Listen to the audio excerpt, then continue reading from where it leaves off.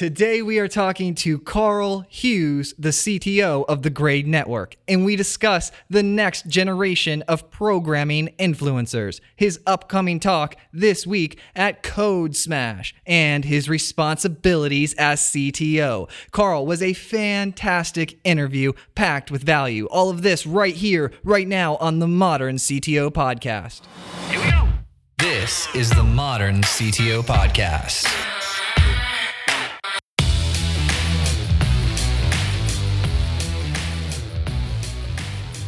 So you just want to tell me real quick again about what Grade is? Yeah, so the Grade Network, what we do is we hook K through 12 teachers up with college students studying to be teachers, and they'll grade their papers for them. And so typically what that looks like is we go to the school, we basically sign them up for a package of grading hours. They distribute those hours out to all their English teachers. And then throughout the year, as they have more assignments, assignments they want to send out to their students, they'll collect them and then have us grade those papers for them. So unlike fully automated grading solutions that only work for multiple choice or math kind of questions, we grade full essays. So short answers, essays, long written content that at some point computers might grade, but not any time in the immediate future. So no machine learning AI is doing this. You actually have people grading.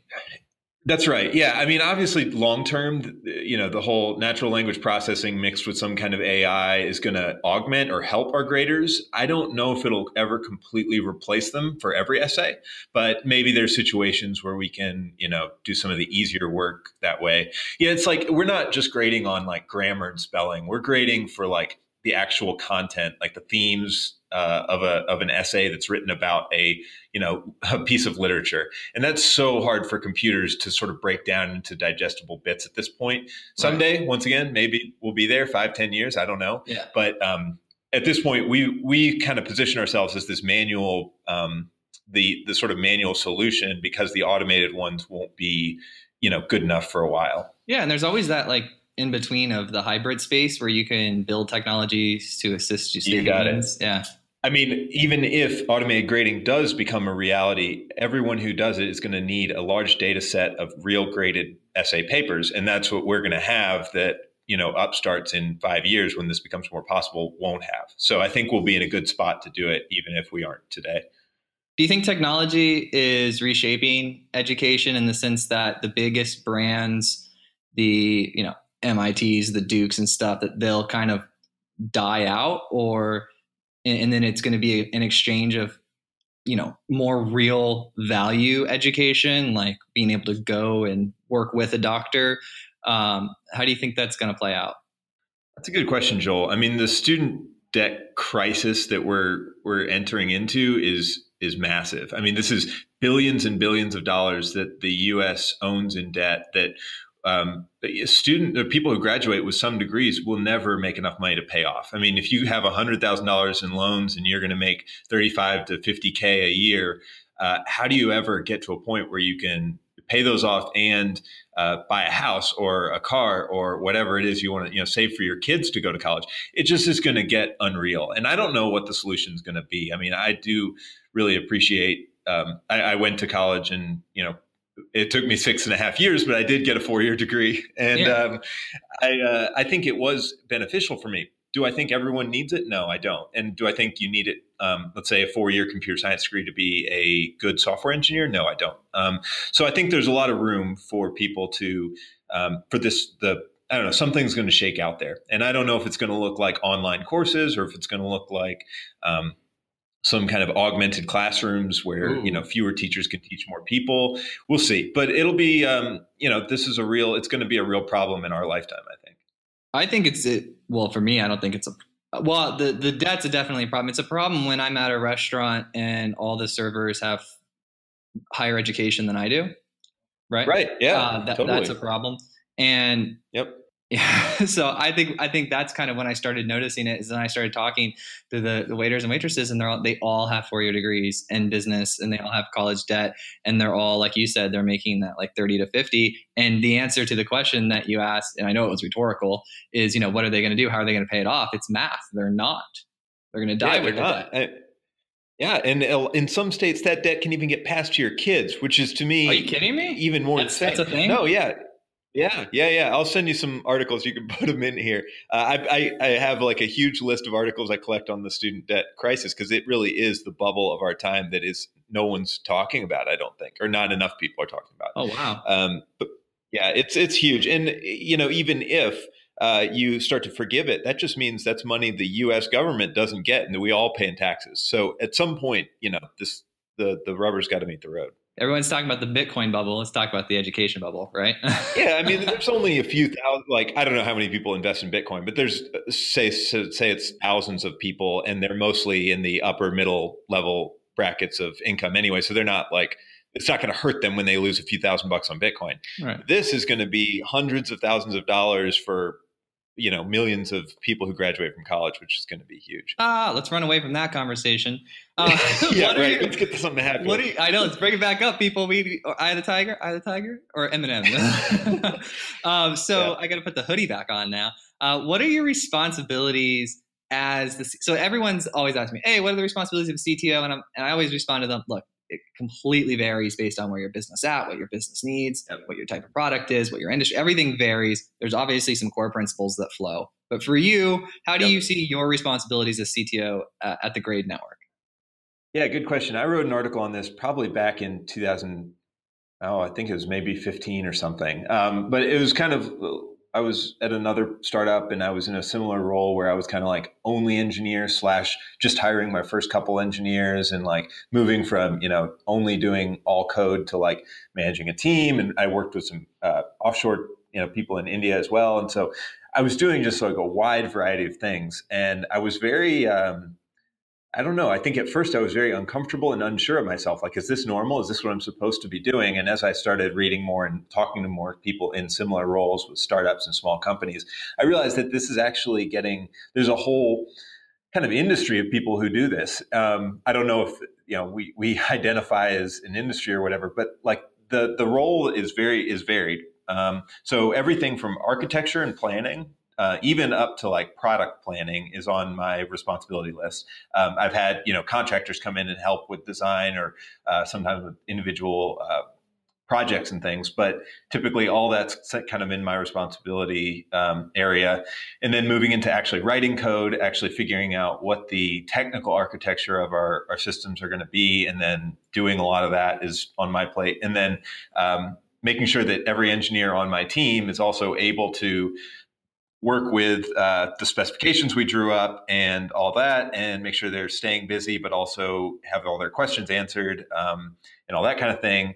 And then finally getting stuff tested, getting pull requests merged, all that's kind of my responsibility as well. So for me at the Grade Network for the last year and a half, I've actually been the only engineer, although I've had a contractor on and off as well. But at my last role with Packback, I was managing a team. And so the roles have varied a bit, but to be honest, it's kind of everything. And then when you have a team, it's filling in the gaps wherever the team lacks experience. So for example, we never had a dedicated DevOps person because we were just too small to justify it.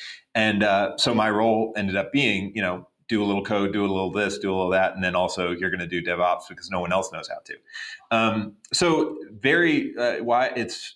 it varies a lot, but at the end of the day, it all boils down to, and this is something you mentioned on your blog a lot, and I really appreciate this, is like, what does the business need from the technology and how do we sort of merge these two worlds together? So taking everything that the business needs for the customers that we have and that is essential to our growth, and saying, how can the technology we could build or have built help it and improve it, and kind of tying it into key metrics like that. That's all sort of in the space of the CTO at this phase of company. Yeah, because that's, the easiest. I always like to look at where I get lost, because I can't help getting lost, but what I can do is pay attention to when it happens and minimize the time between it happening and me getting back on track, right?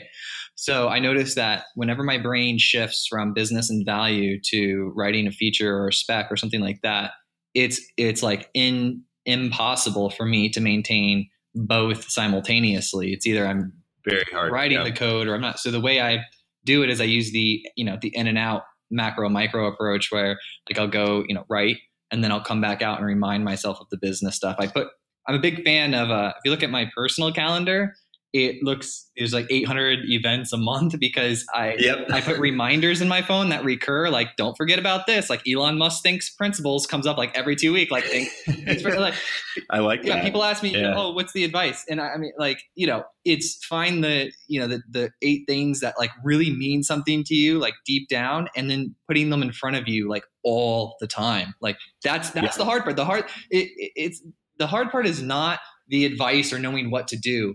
The hard part is taking that simplistic idea and putting it in front of you over and over and over and over and over. Yep. And I have a very similar system. I think, I use a mix of Trello boards with calendar reminders and emails to myself that all just kind of like force me to remember these certain things at certain times and force me to reschedule time to do things like, we talked about earlier, like keeping up with my network. I have to schedule time to do that every month or so. And so all that stuff, if you can automate it to a point where you don't have to keep it in the forefront of your brain, saves you a lot of trouble as your responsibilities change and everything else. Absolutely. So right now you're the only developer or the only engineer at Grade Network, but you have contractors come in and assist you with things from time to time. Is that right? And I'm working on actually making my first full-time hire here in the next month. So we'll have somebody else coming on soon to onboard. But yeah, that's the situation. Excellent. So that'll give you some more time to do things like speaking and writing. I noticed you do a good amount of writing. You're doing some speaking now. That's exciting. Yeah, definitely. That was one of my projects this year, sort of was to get into speaking and learning what it took to get to conferences and get, basically get your way paid to go to conferences, but also get to like learn from other people, get feedback on my ideas. And so most of the talks I've been doing are pretty technical and kind of specific to certain things, but I've been, sort of experimenting with a lot. So I applied to probably close to 30 or 40 conferences in the last 6 months. And I got accepted to, I want to say 5, and scheduling didn't work out with 1. So I'm doing 4 of them. And so, yeah, it's exciting. It'll be fun to see how that goes the rest of the year. How far in advance do you have to apply for a conference? About 6 months in most cases. It can vary. Some of the smaller conferences, maybe it's as early as 3 or 4 months away when you apply, but a lot of the bigger ones are 6 months to a year even. Do they set it up to where they say, okay, you apply for a talk, and if we choose you as a talk, we pay for A, B, and C? Or do they set it up to where you apply and then you have to negotiate it? Yeah, usually conferences are pretty willing to, they have sponsors, so they're pretty willing to cover air travel, your cost of the conference.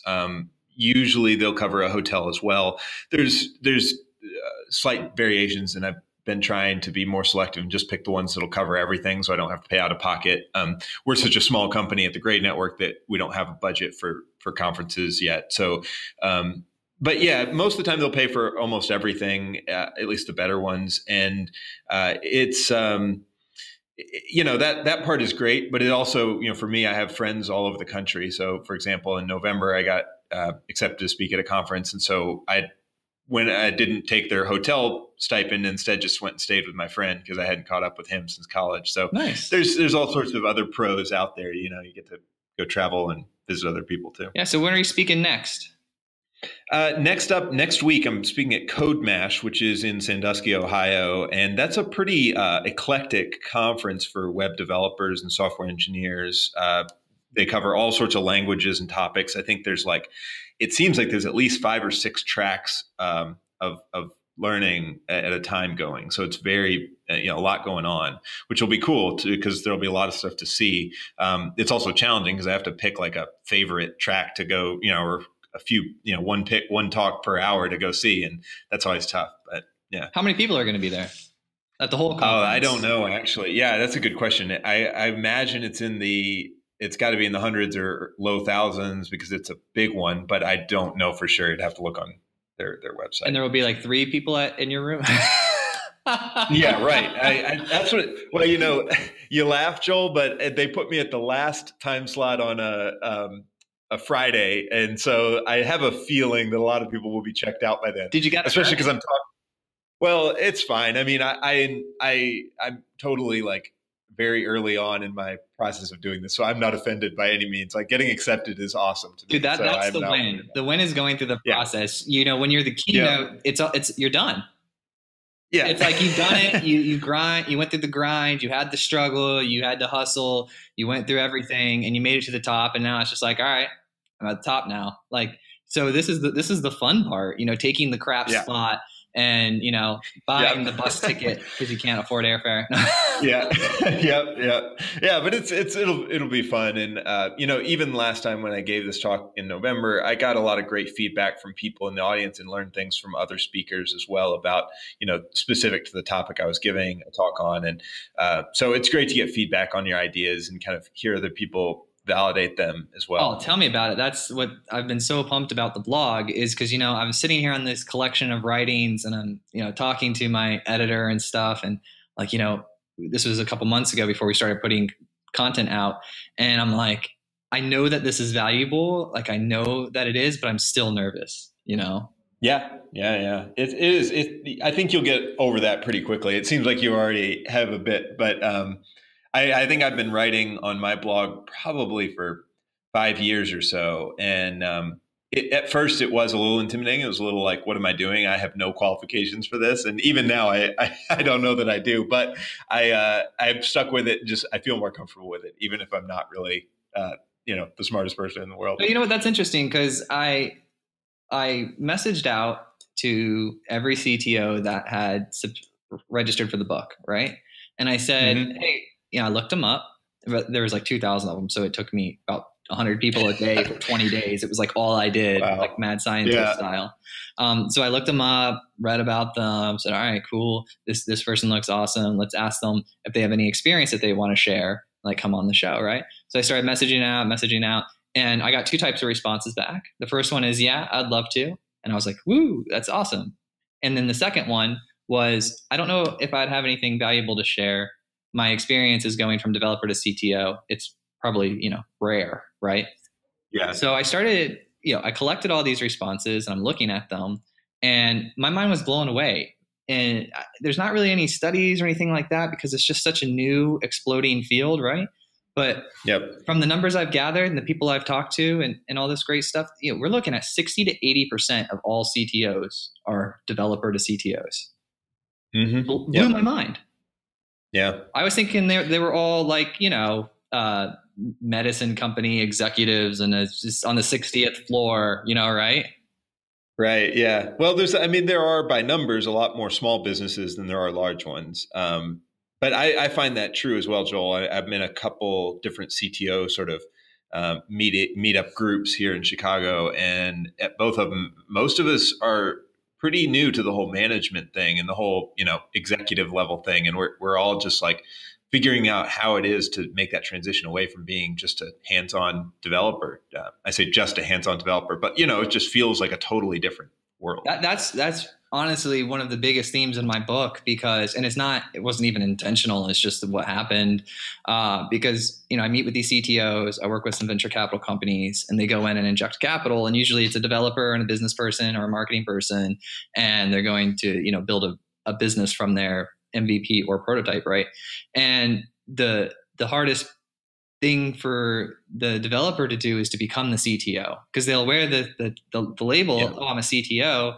And then when you start probing them about CTO things, they're just like, I don't know. And so you're one of the pivot points or the crossroads that I've, seen recurring over and over is directly tied to their ability to re-quantify their value. Yeah, no, I was going to say you have to measure yourself in completely different metrics than you did as a developer. So lines of code are not important. The quality of the code coming out, that does matter, but it's also not your number one metric. Like what matters is keeping the people that work for you happy and keeping productivity high and keeping in line with what the business needs. And so it becomes a totally different mentality. And when I was managing a team and less of the, wasn't in this role where I'm the only developer, what I would do is block out some time in the day to code and then other times of the day to do basically just people and management type stuff. And I had to have a separation because those two things you kind of mentioned are very different in your head, and keeping them both on tap at the same time is almost impossible. Yeah, it's a big culture shift, not just in our world, but in the global economy where, in the 50s, we imagined that you would go get a job and work at the same company for 60 years and retire. You had one job, you did one thing, and that was it, right?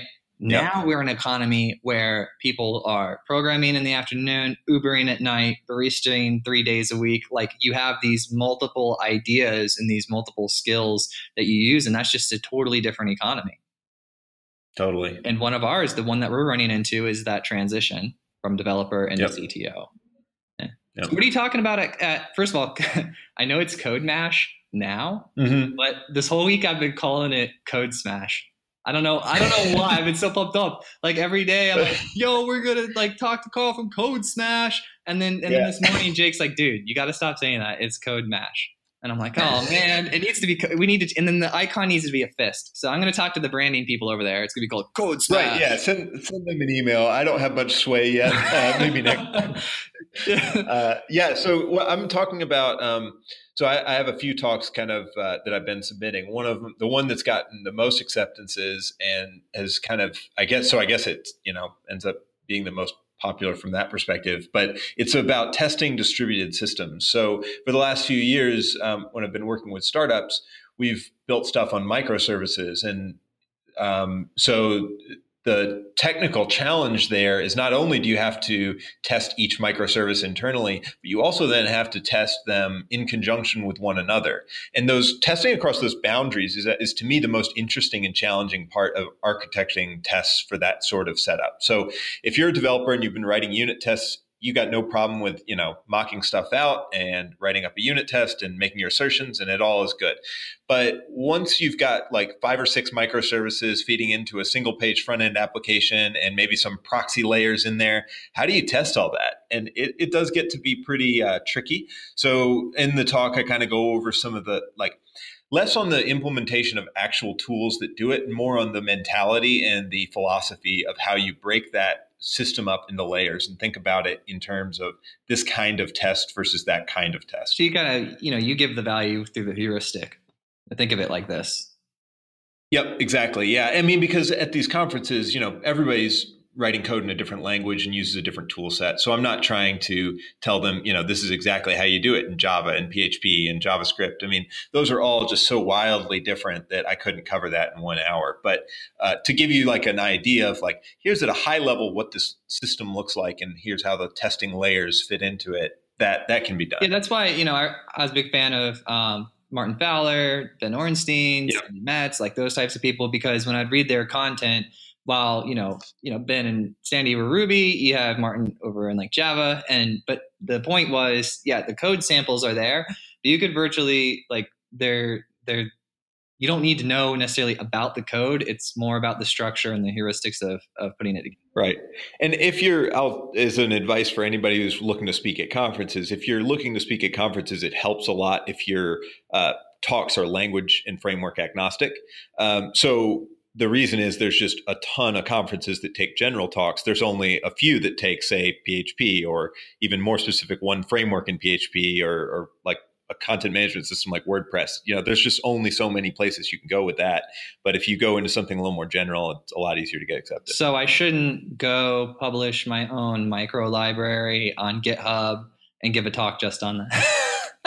Yeah, I mean, it's funny because some of the talks at conferences are basically that. Usually people can only pull that off if they work at a place like Google and they have enough like swing behind them that people just want to see them talk about anything, or if they're like a conference sponsor, and then they can kind of talk about whatever they want. But for those of us who are unknowns, it helps to have a more generally applicable talk. But I have 3 stars on my project and only 2 of the accounts are me. Right. Yeah. I was looking at your, I love that when you were speaking at this conference, you then went and wrote content and produced content about the topics you're most excited to see at the conference. Yeah, definitely. I mean, I'm a big fan of like, if a conference is going to do me the favor of allowing me to come speak, then I should do at least a little bit to help market it, what they're doing. And plus it's just an easy idea for content. I think one of the hardest things when you have a blog for a number of years is keeping good ideas flowing, and stuff that you're passionate about writing a little bit about. And so, some months I'll come up with a ton of topics. Some months I just barely have anything. And so this was like I've always done this at conferences that I'm going to or speaking at, just write a little pre-conference blog post about the 5 or 6 talks that I'm most interested in seeing. And usually I'll mention the people giving those talks on Twitter just to say, hey, here's a shout out, like, thanks for coming to the conference and speaking. I'm looking forward to it. Yeah, I use the Gary Vee style document, don't create. Have you heard of that? No, I haven't. All right, he's this business media guy, tech, and he's early investor in a lot of the tech companies, but he's mainly like a business guy who's really good about selling and communicating, and super, super smart. So he always talks about document, don't create. And that really helped me get over my hump with the book as well, because what I had been doing was sitting down, trying to come up with good ideas to share. And instead now I look at whatever's happening to me, whatever, because all the issues recur, right? There's nothing new. Right. Like, that was the main premise of the book, is like, I'm not running into new stuff. It's everybody making the same mistakes. And I made the same mistakes too. And then I figured out how to do with them. And now I don't make those mistakes. I'm definitely not perfect, but like, I want to communicate this. So now I'm just kind of writing about, I let whatever's happening around me inspire me. And then I don't care if I cover the same topic in a different context with a different story. So in your post, you listed the 5 talks that you're most excited to see at Code Smash 2018. It's like a monster truck jam. We got Hulk hands, and that I'm building it up in my mind. I apologize if anyone goes to this; they're gonna like be so disappointed. They're so upset. They're like, maybe they won't. It should be fun anyway. Yeah. And then they'll hold out like the hashtag wait for it, and then they'll see Carl's talk at 5 p.m. on the day everybody after all the flights out have happened, and then they're gonna be like, it was worth it. Carl told us about all worth it systems. Right. Yeah. There's nothing better than listening to a talk about testing at 4 p.m. on a Friday, right? So sexy. Like, I know I'm not getting any sexy, points for this, but that's all right. It'll be good anyway. Here's the talk I want to see. You ready for it? I want to see neural networks generate Game of Thrones scripts. Right. Yeah. So have you done any work on machine learning or some just basic natural language processing stuff by chance, yes. Joel? Okay. I've done very little. So I'm it's very little. Beginner. I booted up a couple projects, played with it, taught it some like Robert Frost poetry, and was like, oh man. Okay. Yeah. Yeah. So there's this idea apparently, well, I've read about before, Markov chains, which allow you to sort of basically you have the computer read, quote unquote, a bunch of text, and then the Markov chain will predict sort of the next word given a specific word. And so it uses the text that it knows about to predict what the next word might be. And so you could do this. I've seen it done for like Harry Potter style books. So the guy like ingested all the Harry Potter books and then wrote a Harry Potter book from his computer, which is cool. This is apparently the next level of that, which uses neural networks, which are, that kind of unsupervised machine learning technique. And that's about the edge of my understanding. So I'm excited to see the rest of it and how it goes. Right. I just hope that like on the slide that he uses the picture of the blonde dragon girl from Game of Thrones. Her storyline was the most interesting because I liked seeing the dragons. Like I like that the little dragons like hung out with her and stuff. And I'm like, I want, less incest and more dragons. Like, can we, let's do a little bit of that. Right. Right. Well, Game of Thrones, everybody's got what they come for. So it's got to keep all the fans happy, I'm sure. Pun intended, I'm sure. All right. So Markov chains. Oh, by the way, speaking of blondes, that we actually have coming on the show in the next 2 weeks, we have Coding Blonde, and she's that's her Instagram handle. Okay. Coding Blonde.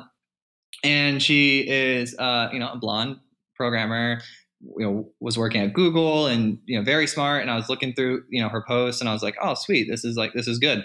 And then I started looking through other posts of sort of like, influencers, I guess, people with like a lot of followers and what they're doing on Instagram. Like I wanted to feel what the culture was like for programmers, because I'm 30. How old are you? 29, right there with you. So we're right there. So we've kind of like, I had just started my family, just had my baby girl like 3 months ago, first child and all that stuff. Oh, congrats. Yeah, thank you. And so I'm kind of like, if a high schooler looked at me, they'd say he's old, right? Which is Right. crazy for me because I still feel the same as I felt when I was like 13 in my mind, right? Totally. And Yeah. so it's blowing my mind, like how life is working. It's unbelievable. It's very fascinating. So I'm thinking about what the next generation of these people are doing. I was hardcore programming at, 13 through 18 all the time, right? And so I'm wondering, like, what are these people doing now? Like, what would Joel be doing then? Because we did not have any of this stuff. We did not have Facebook. We did not have Instagram. We did not have the iPhone. We did not have any of this, right? We had like the Nokia, Right. come on now. If my battery pack You went could up, play, I would you could play Snake on that phone. That was the best part that was of it. it. That was it. Right. So I'm wondering, like, all right, well, now that everyone can hang out online, let's go into wherever their communities are and see what they're doing. And so I kind of looked them up on Instagram, and that's like a popular community for that age. Well, I mean, I'm on Instagram personally anyways, but I wasn't ever going into the group, the culture of programming on Instagram. Right. So I started to go peek into that corner. Here's what I found. Okay. There's about 10, 15 people in the programming space, like, with those type of hashtags that have, over 20,000 followers, right? Only like 10 or 15. Okay. People, at least in my country, right? At least in the United States. Right. And, in eight or nine of them are girls, overwhelmingly female. Okay. Overwhelmingly female. And I was like, that's awesome. Like, that's so, like, who's poking around looking at that? Like, I haven't read that article yet. Yeah. It's interesting you mentioned that because one of the things I've noticed from speaking at these boot camps and meeting people who graduate from boot camps is the diversity level tends to be a lot higher than what I saw going to engineering school a few years back. And that's both women, it's people of color, it's people from, poorer backgrounds. It's just all levels of diversity is better coming out of boot camps. And I wonder if, I don't know if that has anything to do with Instagram at all, but I do think it's a really exciting trend because it's like, I finally have job applicants who are not just exactly like me and look exactly like me and think exactly like me, like it's been for the last few years. So I applaud it. More power to them. Yeah, I super don't care about, like, it's quite interesting for me because I care like so little about it, but at the same time I'm like, I kind of have to care like about it. And I'll give you some context here. Is like, I care about the quality of someone's work and their attributes as like a motivated, accomplished person. Like, I don't care about your height, color, size, weight, sex. Like, it doesn't matter to me. What matters to me is that you can produce value and grow what I'm trying to do and help me on my way to helping others, right? Because that's what I'm doing. And so I just try to surround myself with people that produce value. And then I started saying like, it doesn't matter. Just find the people with value. But then I realized like, I actually came across it. Like, because I am, anthropomorphism is, and you'll like this, right? If you don't know what it means already, because you're super smart. It's when you associate that everyone else around you is similar to you. Right. So we do it with our dogs. We imagine they feel certain ways and yada, yada. Oh, I feel so bad for the dog. We do it with inanimate objects. We do it with everything. Anthropomorphism. So I thought everyone's kind of like me. Then I realized, dude, they're actually like sexist, racist people. Yeah, and I totally. came across, like, I was in a meeting one day. This is 7 years ago, right? When I had this realization. I'm in a meeting one day and they're talking about hiring someone. And like, they actually like didn't want this person because of one of their attributes. And I'm not going to say which one it was because it's such a variety and it could be anything. But I, like, no joke, jaw hit the floor. I went out of that meeting and I texted like this one friend of mine who's very into like advocating for that group. And they just, responded back to me and was like, yep. Because I'd been talking to them 7 years ago and I said, it's not a big deal. No, like, I was like, this is the modern age. No one in my group and my generation is like that. We're modern and coming up. And then I saw something. I was like, oh man. I was like, all right. So now I'm not going to say like it doesn't matter. Now I'm not going to say that stuff. Instead, I'm just going to, constantly set the example for validate people off of the quality of the value that they bring you and what they do, and double down on that. Totally. Yeah. And it's not only at the point of hiring, you also have to worry about it from does the whole work environment we're creating, is it allowing us to get and keep the best people?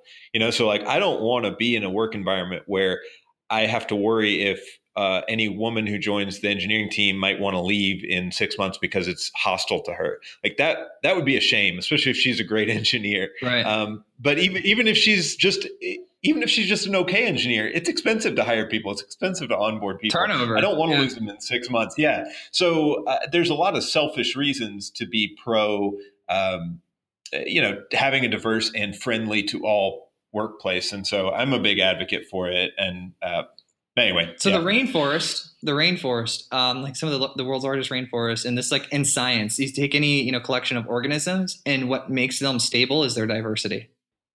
Right. Yep. Right. So I love that like aspect of it. Like the rainforest being filled with so many different living things is what keeps it alive. Right. Yeah. So I love it. So when you write, you were writing a little bit about and talking a little bit about like marketing, like products. Yeah. Right. So how do you feel like, how do you have your hand in marketing over at your company or no? Not too much. We don't do a ton of true marketing. We do a lot more direct outreach and sales kind of. That's how we get our customers. So I'm less involved now, but because I've worked with consumer sort of facing companies quite a bit in the last few years, like I've gotten to see a lot and understand a lot about marketing. And so I always think it's an interesting space. It was also, when I very first started this journey of figuring out I wanted to be a programmer and all that, I kind of thought I might want to do more of a marketing automation kind of role than a true programming CTO role. And so I explored it a lot more a few years back. And then, now I kind of regularly keep up with what's going on in marketing, especially for startups and side projects and things like that. You're gonna love Gary Vee then. Yeah, and it's like Gary, is it Vaynerchuk or something like that? Yeah. So I have heard his name. I don't think I follow him directly right now, but I definitely have heard of him. Yeah, so we actually I was listening to him for a couple months, and we took his information and we're executing it with the podcast, and because for no reason other than to just share value with people. And I always call myself like a life scientist, because all I do is go around testing things and seeing what works and then doing more of them and then figuring out what doesn't work and then moving forward, So I said, oh, well, you know what? Let's take this guy who is clearly growing his company because it's huge, right? And I've watched him grow it. And let's take and he sits up there and he goes, this is the advice. This is how you do it, right? This is exactly how you do it. And I can tell you all of this because none of you will do it. Right. The execution is the hard part. So I'm like, oh, you know what? I was talking about that, with the execution of the very simple things over and over and over. I learned how to execute. It was difficult, and I'm always working on it and growing on it. It's always a thing that I'm working on. But I said, you know what? Let's take this guy's advice and execute it. Boom. 8 weeks, like tremendous results.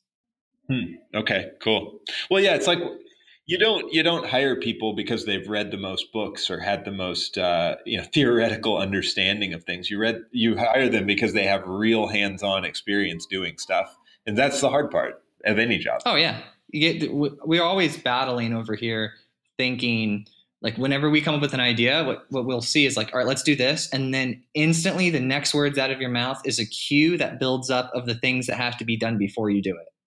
Right. Yeah. We're like, oh, let's live stream. Oh, we need this. Oh, now we need this. Oh, and now we need this. Now we need this. I'm like, ooh, like it got out of control, and then we boiled it down. And I said, look, and we did it together because I do everything with like my team. I said, let's just say like, how do we get the image on the screen? Let's only do what's required. Let's MVP this thing and like only do what's required. Step zero. Right? Yeah. Yeah. And then so we did it. So do you have any big any other than the speaking and the writing, which are you gonna have video that, right? I want to see your talk. Yeah. So occasionally they record video. I haven't asked the people at CodeMash, but if nothing else, I'll record a kind of a screen and audio capture if that's all I have available. So I'll have some recording of that. There's a couple of recordings I have on my blog. There's a tab at the top for speaking, I think, that may have some videos too. So getting some recordings there. Yeah. So there's Amazon Basics, like super cheap. They have a $10 or like $12 tripod with like a $10 iPhone attachment thing. Yeah, I was looking into that actually. That was my first thought. And then I was like, well, I don't know if I want to have one more thing to deal with and make sure it works. Yeah, and carry it. So I could do that too. I'll think about it for next time. Oh, I just want to see you. Like, I want to see the talk. Yeah. Like if you put your phone in do not disturb, then you can use it pretty effectively. As long as like you make sure your do not disturb settings like are really strict, because your wife will call you 3 times and the recording will stop. Yeah, totally. Amazon Alexa, you playing with that? I have not. I play a little bit with the Google's assistants because I have an Android phone, a Google Pixel, and they're pretty big on having their assistant do things. It does not work for me yet. It is not good. I don't know, robust enough to fit into any workflows that I use at this point. I think there's a lot of potential there, but like when I say something like, add a to-do list item, Google wants to add it to its to-do list thing that I don't use. Like, I would like to be able to customize that. And I hear you can do more of that with Alexa. Is that right? Yeah. Alexa's, pretty amazing. We have both at the office. Okay. And we're primarily using them for hype music. That's worthwhile. Yeah. Maybe we'll have some Eminem on one and then some Eye of the Tiger on others. Oh, and then of course, and then we'll queue up with like a third one, Thunderstruck, so we can switch to it after it gets upbeat enough. Yeah. All right. Totally. Anything else that you want to communicate to our group, to these we got modern CTOs, crazy amount of us, and most of us went from developer CTO. Do you have any advice or any other thing you want to communicate?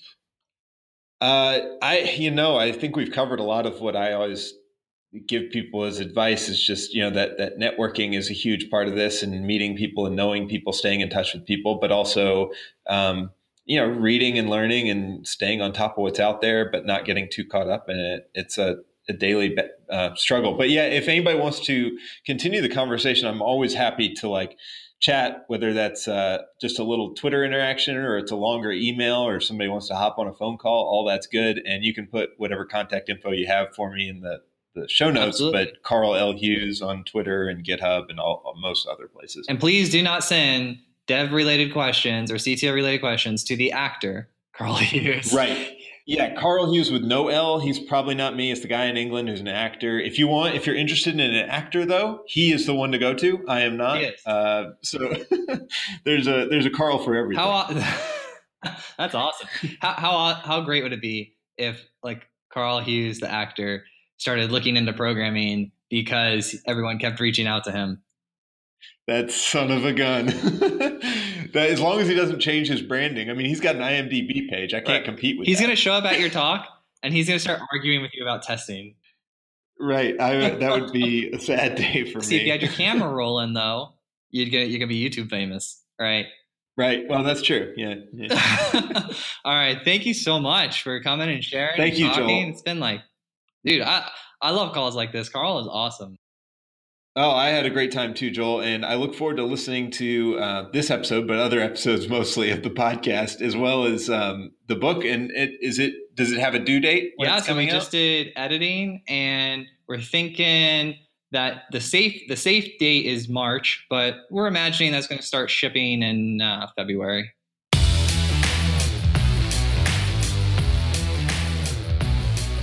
Thank you so much for listening to the Modern CTO podcast. Share this, get the word out. Thank you guys so much. I couldn't do it without you. I appreciate it. You guys are the absolute best.